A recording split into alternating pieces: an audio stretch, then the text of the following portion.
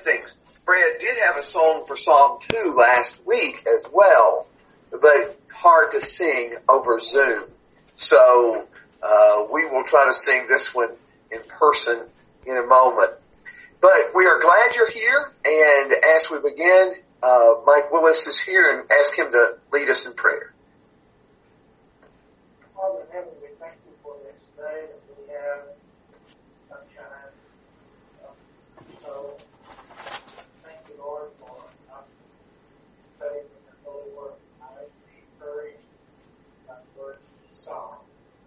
Pray that you will help us to serve you and be instruments of your peace, also instruments to reach out, lead others to Christ, teach them how to live for you. Amen.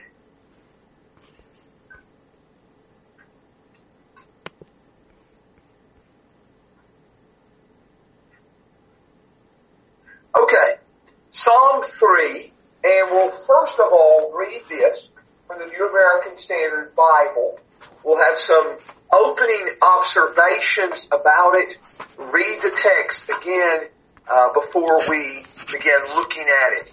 But a psalm of David when he fled from Absalom, his son. O Lord, how my adversaries have increased. Many are rising against me. Many are saying of my soul, there is no deliverance for him in God, Selah. But you, O Lord, are a shield about me, my glory, and the one who lifts my head. I was crying to the Lord with my voice, and he answered me from his holy mountain, Selah. I lay down and slept. I awoke, for the Lord sustains me. I will not be afraid of 10,000s of people who have set themselves against me round about.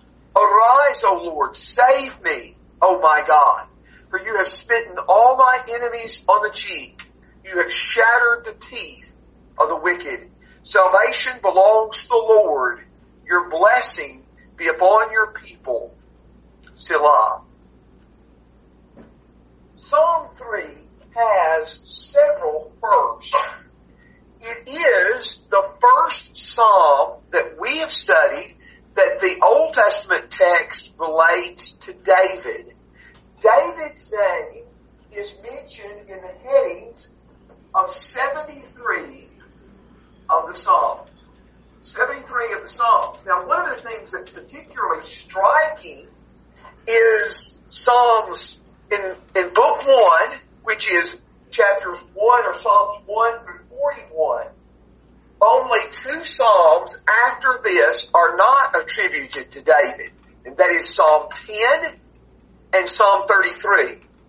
And in Psalm 33, the Septuagint still attributes this to David. So it's the first psalm in the Old Testament text connected with David. Now, understanding, though, when we talked about Psalm 2 last week, and we talked about Acts 4, verses 25 and 26, it attributes Psalm 2 to David. So it's the first one attributed to David. It is also the first psalm that has a heading in the sense of historical events in the life of David. And I gave you in your notes, I said it's over a dozen passages, a dozen of the Psalms that deal with historical events, that have titles that deal with historical events in the life of David. I said over a dozen because I was noticing some writers say 13 and some say 14. And I'm thinking that shouldn't be that easy, hard to figure out if it's 13 or 14. The one that is in question is Psalm 30. Some question whether that is a heading, separate, something separate, and whether it should be listed in this group. But 13 or 14 of these Psalms have headings that deal with historical events in the life of David. The most famous of these is Psalm 51, which connects David's sin with Bathsheba to that particular psalm. question. How are we to view these headings of the Psalms? For example, when we read here that this was written when David was fleeing from Absalom, do we take that heading seriously, or is it really of no historical value? Robert Alter said in his books on Psalms, and he represents quite a few, when he says such ascriptions have no historical authority. But I would tend to disagree with that. Look at Psalm 18. Psalm 18. How are we to view the headings of these Psalms? This is the point that we're asking. Psalm 18 is pretty much parallel with 2 Samuel 22. Now notice in the heading of the Psalm, Psalm 18, for the choir director, a Psalm of David, the servant of the Lord, who spoke to the Lord the words of the song in the day that the Lord delivered him from the hand of all his enemies and from the hand of Saul. And he said, that is the heading.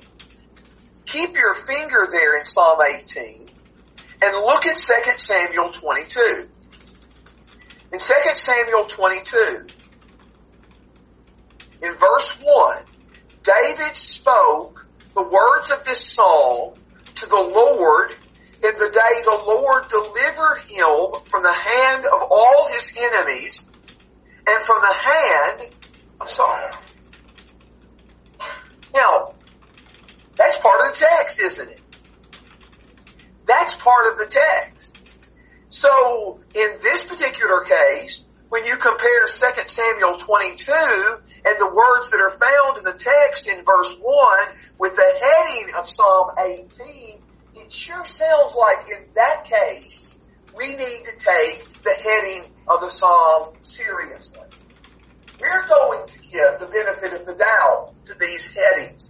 We don't know if they were added by a later author, what time that was, so we're going to assume that they do have authority and that they should be listened to. Now, there are several points where this can sound like events in the days when David was fleeing from Absalom. For example, in verse 1, how my adversaries have increased. Many are rising against me. Many are saying of him, there's no deliverance in God. Do you remember in 2 Samuel chapter 15, the Bible says in 2 Samuel 15 in verse 12, the conspiracy was strong and the people increased continually with Absalom. And then a messenger comes and says the hearts of the men of Israel are with Absalom. So, those opposing David on that occasion were many. His enemies were saying, there is no deliverance of God. Do you remember Shimei? He was the man who was cursing, throwing rocks at David as he was leaving. He said, get out, you man of bloodshed, you worthless fellow. The Lord has returned upon you all the bloodshed of the house of Saul, in whose place you reigned. And he has given the kingdom into the hand of your son Absalom. And behold, you are taken in your own evil, for you're a man of bloodshed. That was 2 Samuel 16, verses 7 and 8. But my point in using those words, my point, while it doesn't have the same line, there's no deliverance of God. It is the same idea, isn't it? The same kind of idea that we see expressed there.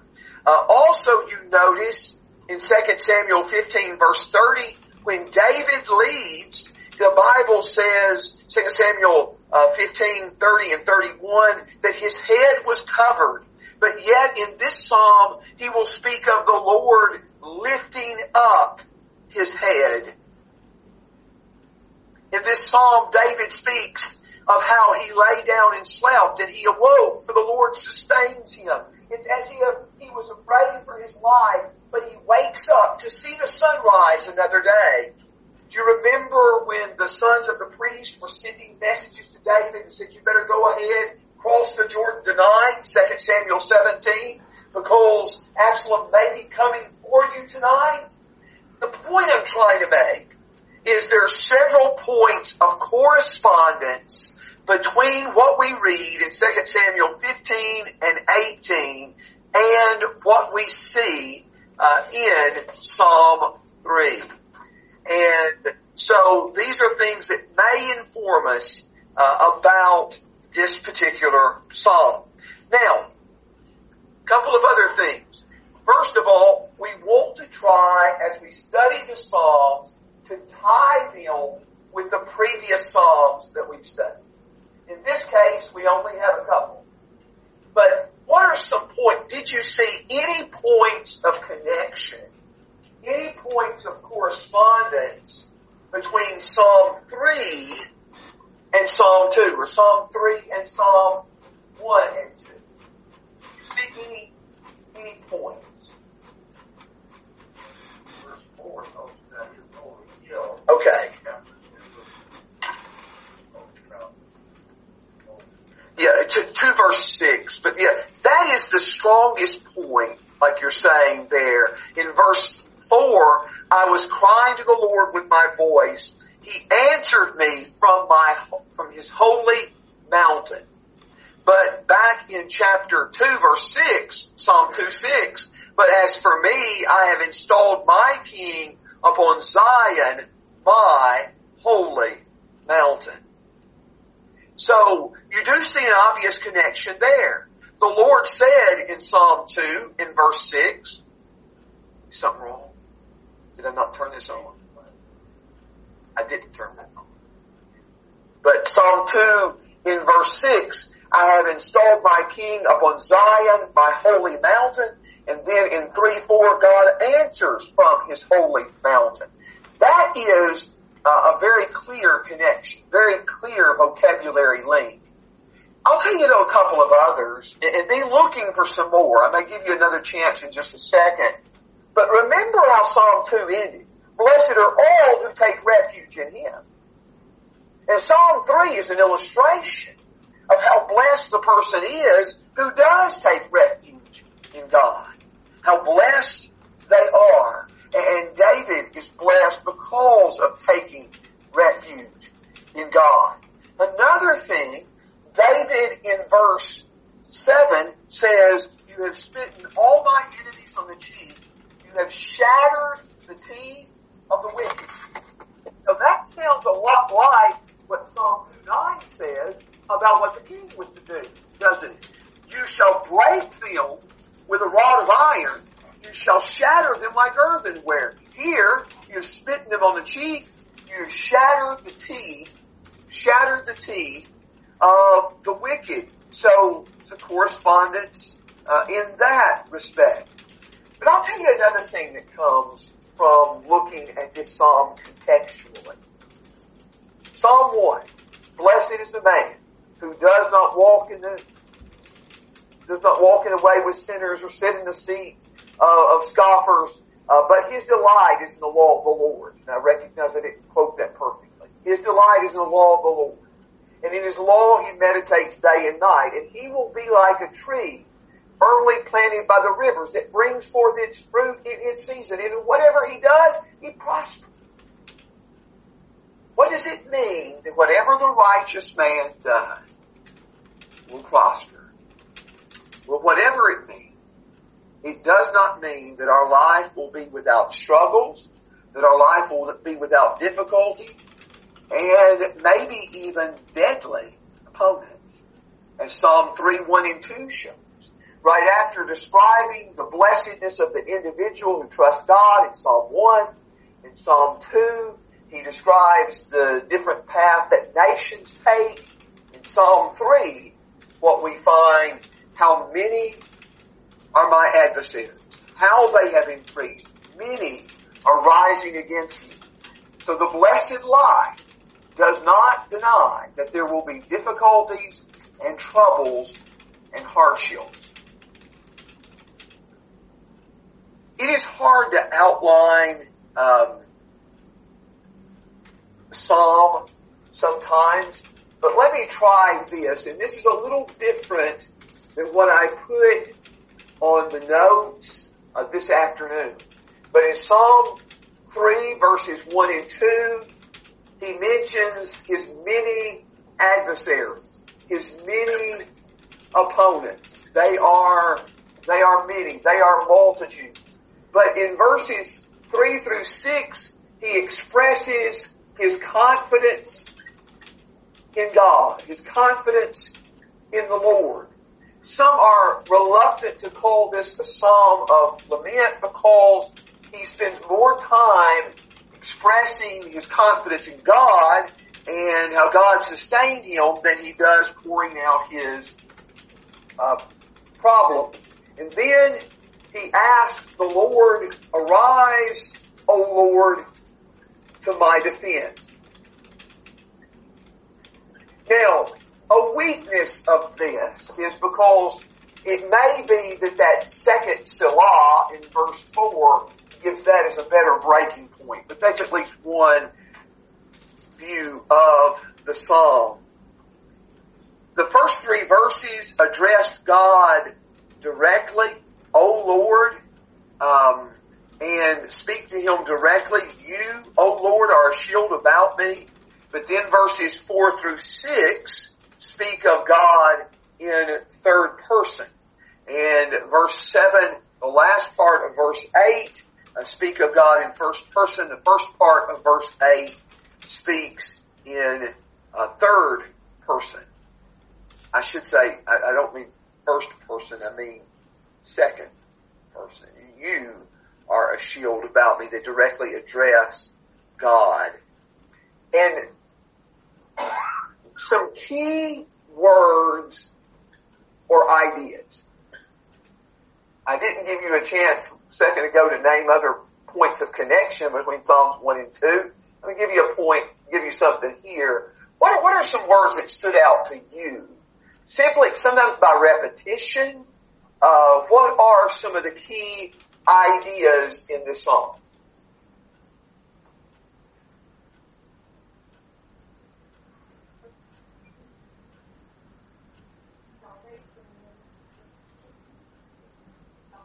Okay, very good. Key word is the word salvation, the word deliverance. It may be translated various ways in your translation. It's actually used 3 times here. It's used in verse 2, it's used in verse 7, and it's used in verse 8. And so that ultimately is the key theme. That the Lord's salvation belongs to the Lord, as the first of verse 8 strongly asserts. So it's very good. Well, what else did you see that is repeated and stressed? Yes, boy.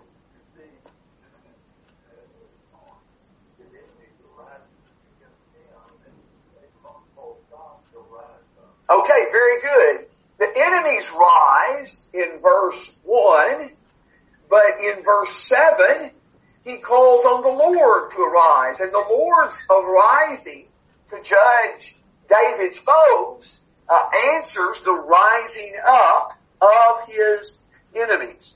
Very good. Very good. Yes, Mike?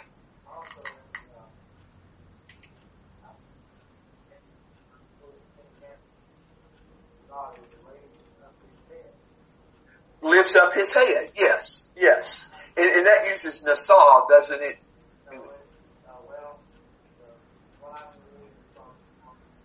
Okay. Okay, yes, it does. It does, you're right. And it is a different word, but it's the same concept that you have in verse 3. And in the most obvious one that I thought you would mention at first, the word many, found in verse 1, verse 2, and then the word 10,000 in verse 6 is from the same Hebrew word, same Hebrew root word that's used in that particular passage. So those are some key ideas, and I want you to keep those in mind. Now, Brad, do you know what translation this is based on? So this songbook takes English versions and puts it through that rhythm, and so it is not a translation. So they rhyme, and then they metrically set that into a true pattern. So it does have the verse connections to the particular verse. You'll notice the verses are spread out through the song, so that way you can make a connection. So yes. Specific translation.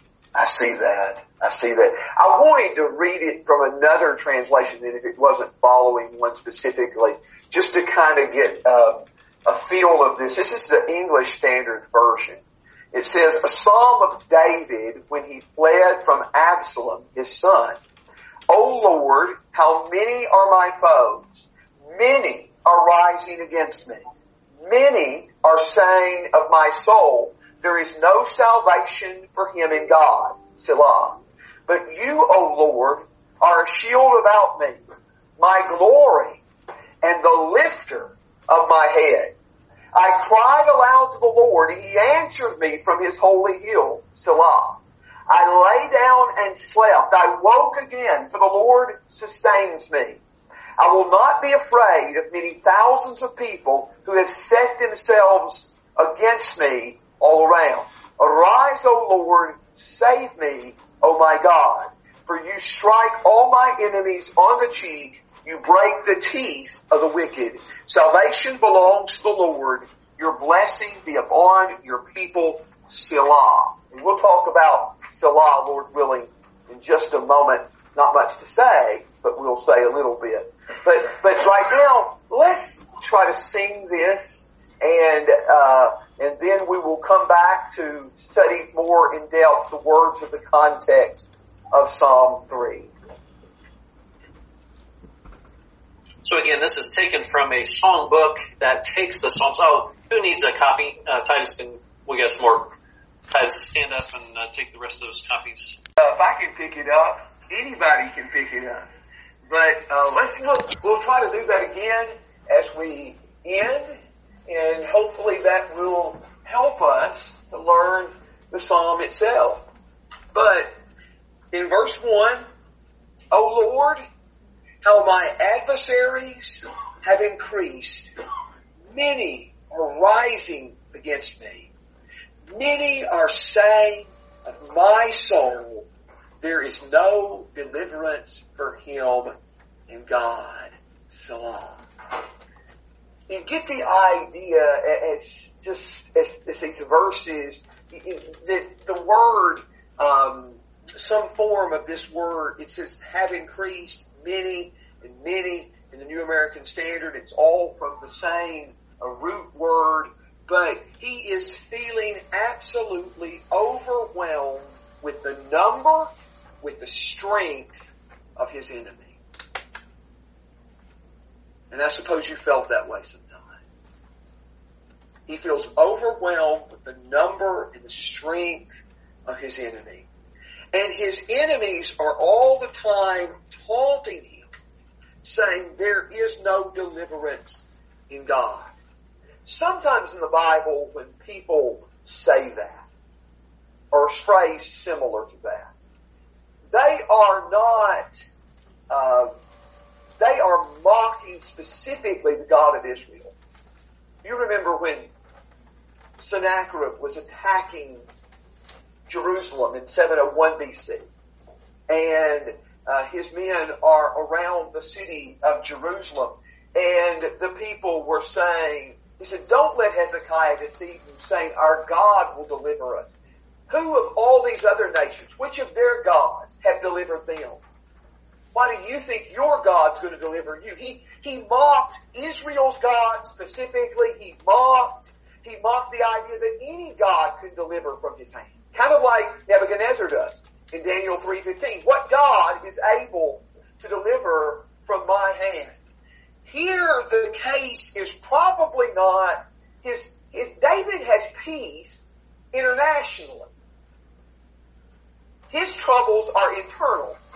And I'm not saying he didn't do anything to bring troubles on himself. We know about David and Bathsheba in 2 Samuel chapters 11 and 12. He did bring some on himself, but his troubles are more internal.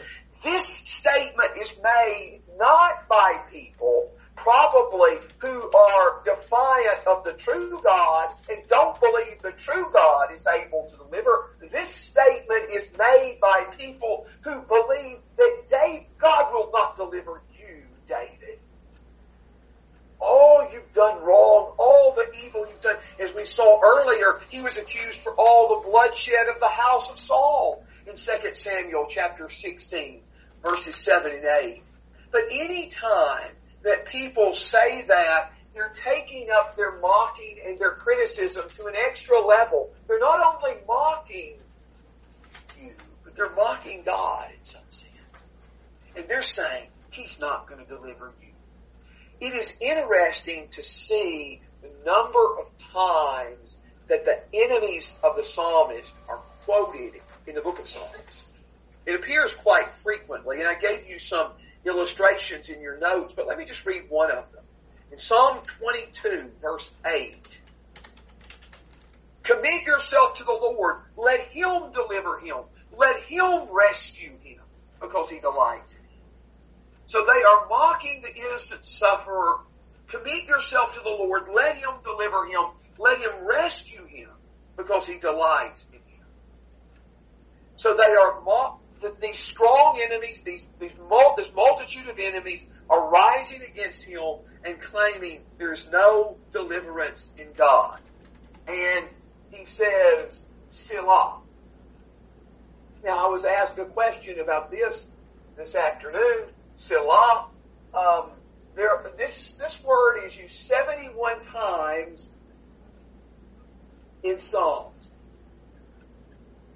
It is only used 3 times outside of Psalms. Does anybody know where? That's a good place to look, yes, but it would be in Habakkuk 3. Habakkuk 3 uses that term 3 times. And Selah. And it may have been some kind of a musical notation. It may have been something like that, but we don't know for sure what Selah is. Now, I have vague memories of this. And I can't tell you who this was or if I have dreamed it. But in the days when church bulletins were a big thing, that I can remember, it seems like some bulletin I got where the preacher would, go into this statement, we might call diatribe on some subject. At the end, he would say, Selah. And thought, well, nobody knows what it means, but it does sound sophisticated. I don't know if I'm dreaming that, or I know we had a personal friend who used to write us letters who put Selah on it in that fashion. Maybe that's what I'm saying. But anyway, we don't know exactly what it is. We don't know for sure its significance, but it is something that is connected closely with Psalm. I will try to read it if I don't accidentally skip over it when we encounter it in the Psalms. But he says, You, O Lord, are a shield about me. To one who has powerful enemies, to one who has numerous enemies, to one whose enemies are taunting him, he says, You are my shield. And in the Hebrew language, the person that is addressed, or the person that is acting, is usually inherent in the verb. If you have a separate personal pronoun, it serves for emphasis, and you have that here. You, O Lord, are a shield about me. You'll have another personal pronoun emphasized in verse 5. I lay down and sleep. But you are a shield about me. And the New Testament speaks of a shield of faith in Ephesians chapter 6. But the point is, a shield protects us from the damage that the enemy can do and the arrows that the enemy shoots. And he describes God as his shield. When his enemies are many and his enemies are strong, the Lord is his shield. The Lord is his shield. And I gave you a lot of passages that use that expression from the book of Psalms.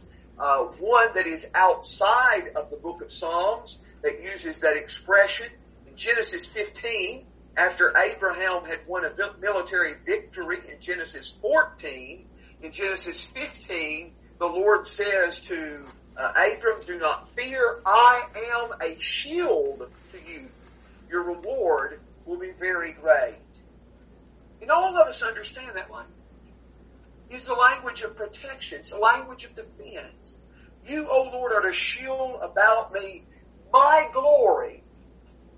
The king has more glory than the average man. He serves he fulfills an exalted role, but God is his glory. And he said, the one who lifts up my head, who lifts up my head. We earlier referred to the fact that David had his head covered and he is mourning and grieving at the Mount of Olives in 2 Samuel 15:30. But now the Bible describes the Lord as the one who lifts up my head. Now, that phrase, lifts up my head, sometimes to be defeated in battle means that one did not lift up his head. But one who was victorious in battle lifted his head. And you see some examples of that. For example, after Gideon defeats the Midianites, then they did not lift up their head. In Psalm 110, which is perhaps the psalm most quoted in the New Testament, in verse 7, you see there the victories of the one that's described. It says he lifted up his head, or the Lord will lift up his head. You see the same kind of imagery in Zechariah, and I'm connecting the not lifting their heads here, lifting your head in these passages, but this is one who gives victory in battle. Why does David emerge victorious in the conflict with Absalom? Because the Lord gives it. Because the Lord is his defender. And some of you are familiar too, and I'm sure, though I don't remember us singing it here since I've been here, that those words are placed in a song. You, O Lord, are a shield about me, my glory, the lifter of my head. And I was crying to the Lord, and he answered me from his holy mountain, Selah. Cries to the Lord hears. The Lord who on his holy mountain in 2 verse 6 installed his king. I'll install my king. And this king tells of the decree of the Lord. You are, the decree of the Lord, you are my son. Today I have begotten you. But the Lord who installed the king and who made that decree is a defender and protector of the king. I was crying to the Lord with my voice. He answered me from his holy mountain, Selah. I lay down and slept. I awoke, for the Lord sustains me. I will not be afraid of 10,000s of people who have set themselves against me round about.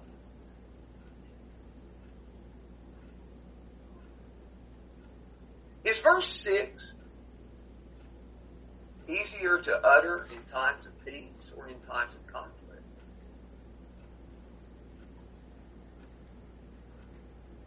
I will not be afraid of 10,000s of people who have set themselves against me round about. Peter Craigie made this observation on this verse. If one gazes upon the enemy in his mind, the enemy grows in mind's eye to gigantic proportions, and his citadels reach the skies. But the hypnotic power of the enemy is broken when one turns one's gaze to God, who is able to fight and give victory. And there are all kinds of examples of that in the Bible. The example that he used is from Deuteronomy 1, and it's reviewing the events of Numbers 13 and 14. In Deuteronomy 1:28, where can we go up? Our brethren have made our hearts melt, saying, the people are bigger and taller than we. The cities are large and fortified to heaven. And besides, we even saw the sons of the Anakim there. So again, they're looking on the enemy. They see that their enemies are bigger and taller than they are, that their cities are larger and their cities are fortified. They see all of this. In verse 29, then I said, do not be shocked, nor fear them. The Lord your God, who goes before you, will himself fight on your behalf, just as he did for you in Egypt before your eyes. Your enemies may look gigantic, but put your focus on God. We see the same thing in David and Goliath. We see the same thing when Peter tries to walk on the water. He's walking on the water and he sees the wind and wave, and he begins to sink. And part of what we're trying to do in studying this book of Psalms is just to strengthen, to fortify our trust, our dependence upon God, so that we are able to say these in day of crisis. And may God help us all, because we need it. I lay down and slept. I awoke, for the Lord sustains me. I will not be afraid of 10,000s of people who have set themselves against me round about. And he says in verse 7, arise, O Lord, save me, O my God. For you have smitten all my enemies on the cheek, and you have shattered the teeth of the wicked. Now, as was pointed out earlier, we do find the words rise or rising up used in verse 1 about the enemies rising up. A different word in verse 3 for the Lord lifting up the head. But as the enemies rise up, as the Lord lifts up the psalmist, so in this particular case, he calls the Lord to arise. Now,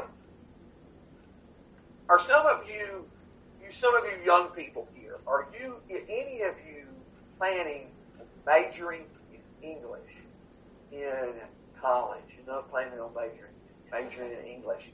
How many of you could tell me what an imperative, particularly young people, imperative sentence is? What would I say? I know some of you know this. An imperative.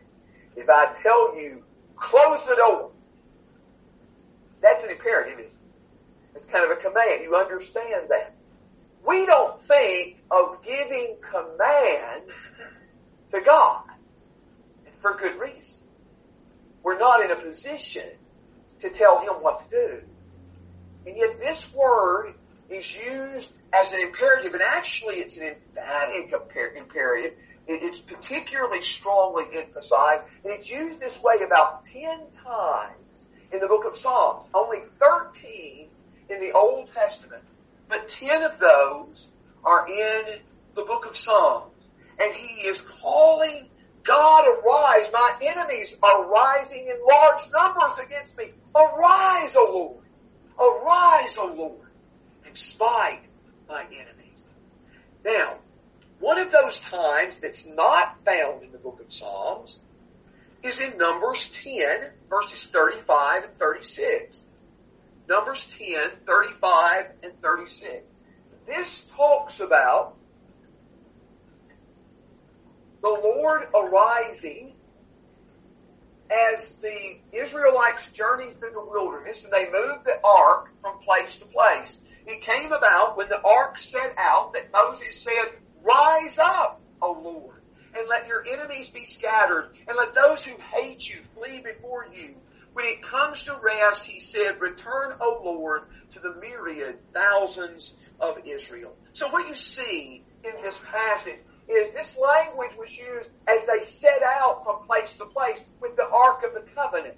And by the way, Psalm 68 verse 1 seems to echo these words or close to them, the words of Numbers chapter 10, verses 35 and 36. Arise, O Lord.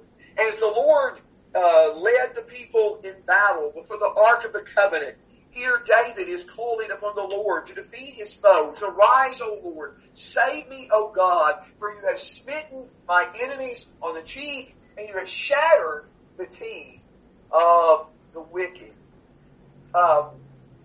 Some have this as a request, but he actually uses a tense, a perfect tense, which indicates completed action. You have smitten your enemies, and maybe there's something called prophetic that some have described as prophetic perfect, that the future event, but it's described with such certainty that it's almost as if it happened already. This is an element that we're not going to deal with now, but many of the prayers have imprecatory elements. They call down judgments upon their foe. They call down curses upon their enemy. And we'll deal with that, Lord willing, at some time later. But he says, salvation belongs to the Lord. Your blessing be upon your people. Now, before we go on to one thing before we finish, I want to ask you, do you have any other question about Psalm 3? Do you have any comment you want to make on that we really didn't do justice? Anybody have anything there, question or something? Yeah.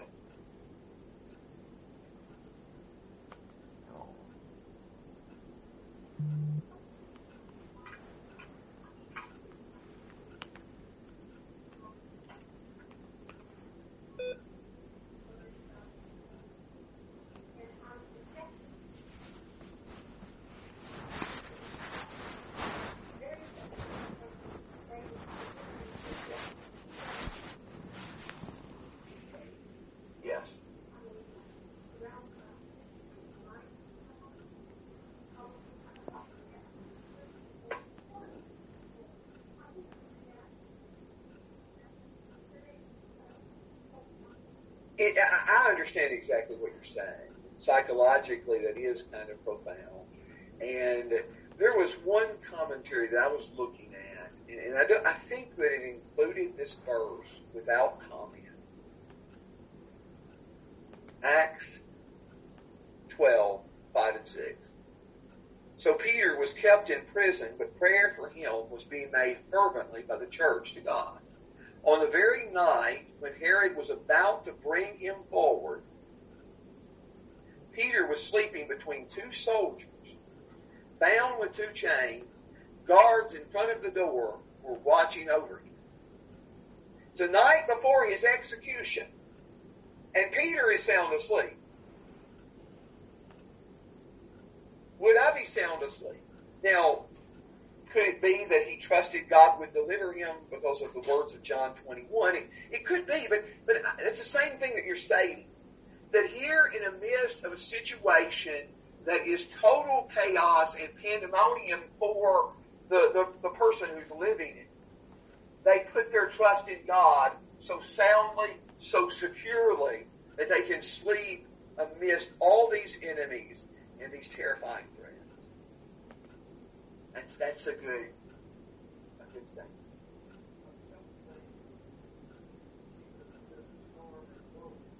Yes.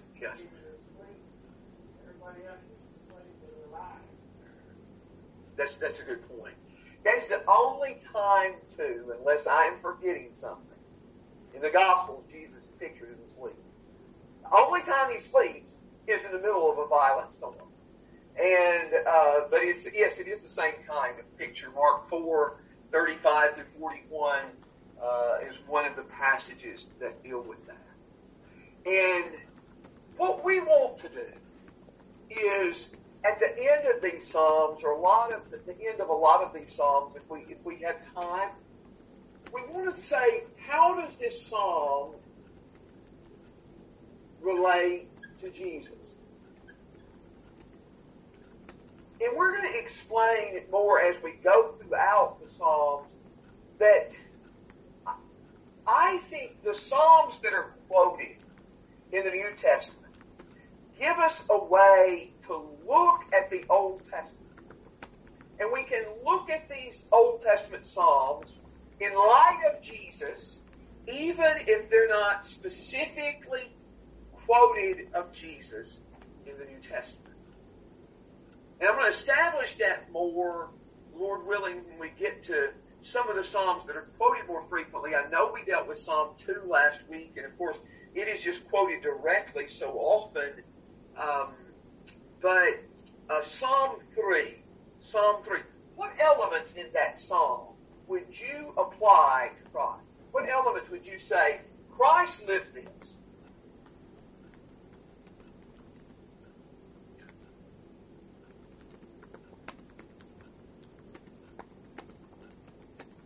Okay, yes. First of all, just many foes and many enemies. It is so interesting that in John's Gospel, when Jesus enters the city of Jerusalem in a triumphal entry in John 12, the Pharisees said, "See, you are accomplishing nothing. The whole world has gone after me." The whole world has gone after him. Just the Sunday before his crucifixion, that is said. But then the text tells us in passages like Matthew 27, verses 20 through 26, in Mark chapter 15, verses 11 through 15, in Luke 23, verses 23 through 25. In all these passages, you see the multitudes are demanding his crucifixion, are shouting, "Crucify him," asking that Barabbas be released, and wanting Jesus to be crucified.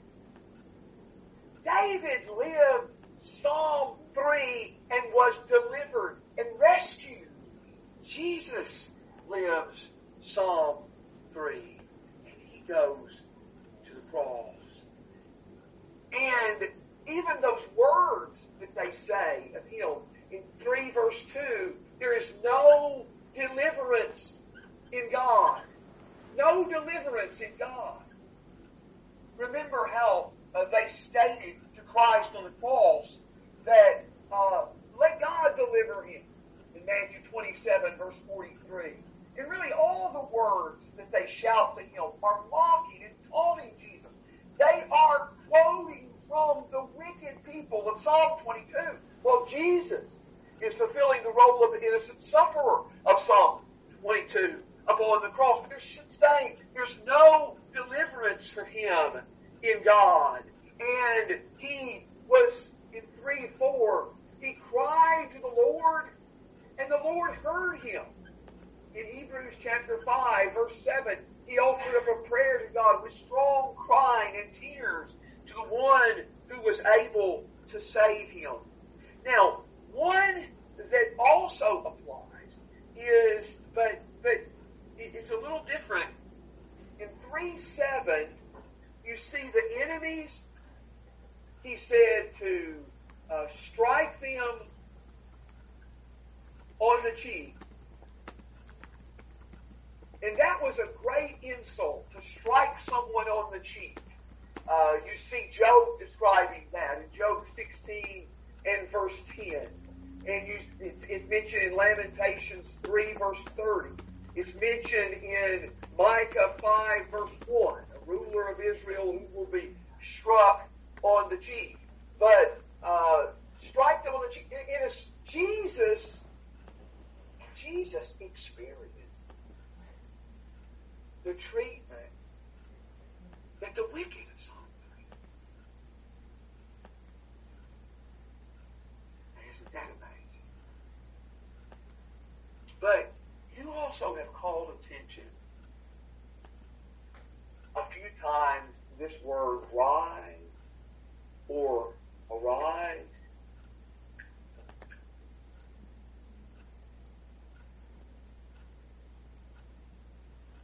Arise, O Lord. Salvation belongs to the Lord. And the Jesus whose enemies were many, the Jesus who was struck on the cheek, that Jesus was raised from the dead. He arose.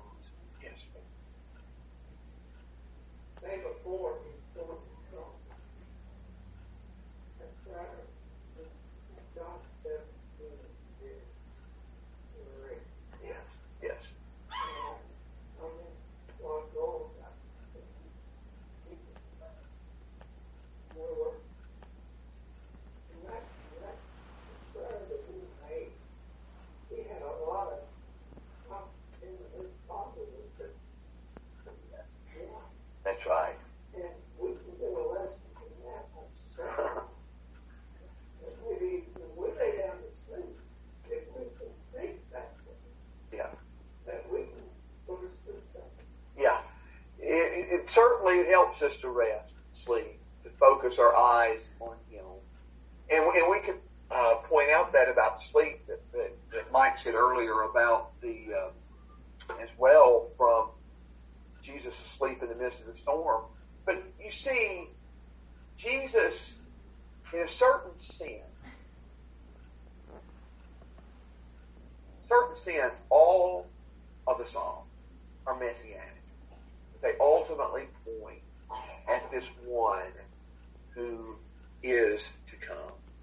And through Jesus being smitten on the cheek, through His death and resurrection, He destroyed His enemies. Colossians 2, verses 14 and 15. Yes.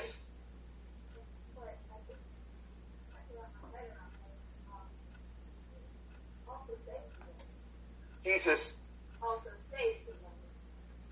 Yes. He is both Savior and one who is blessed by the Father. The Father and Son work together in this. So yes, he is both the one who suffers and the one to whom the plea is made. And that is profound and hard to get our arms around. But thank you very much for your attention. We're going to try to have Brad lead us in this song again. And Brother McNabb, would you lead us in closing prayer to that? And so we'll have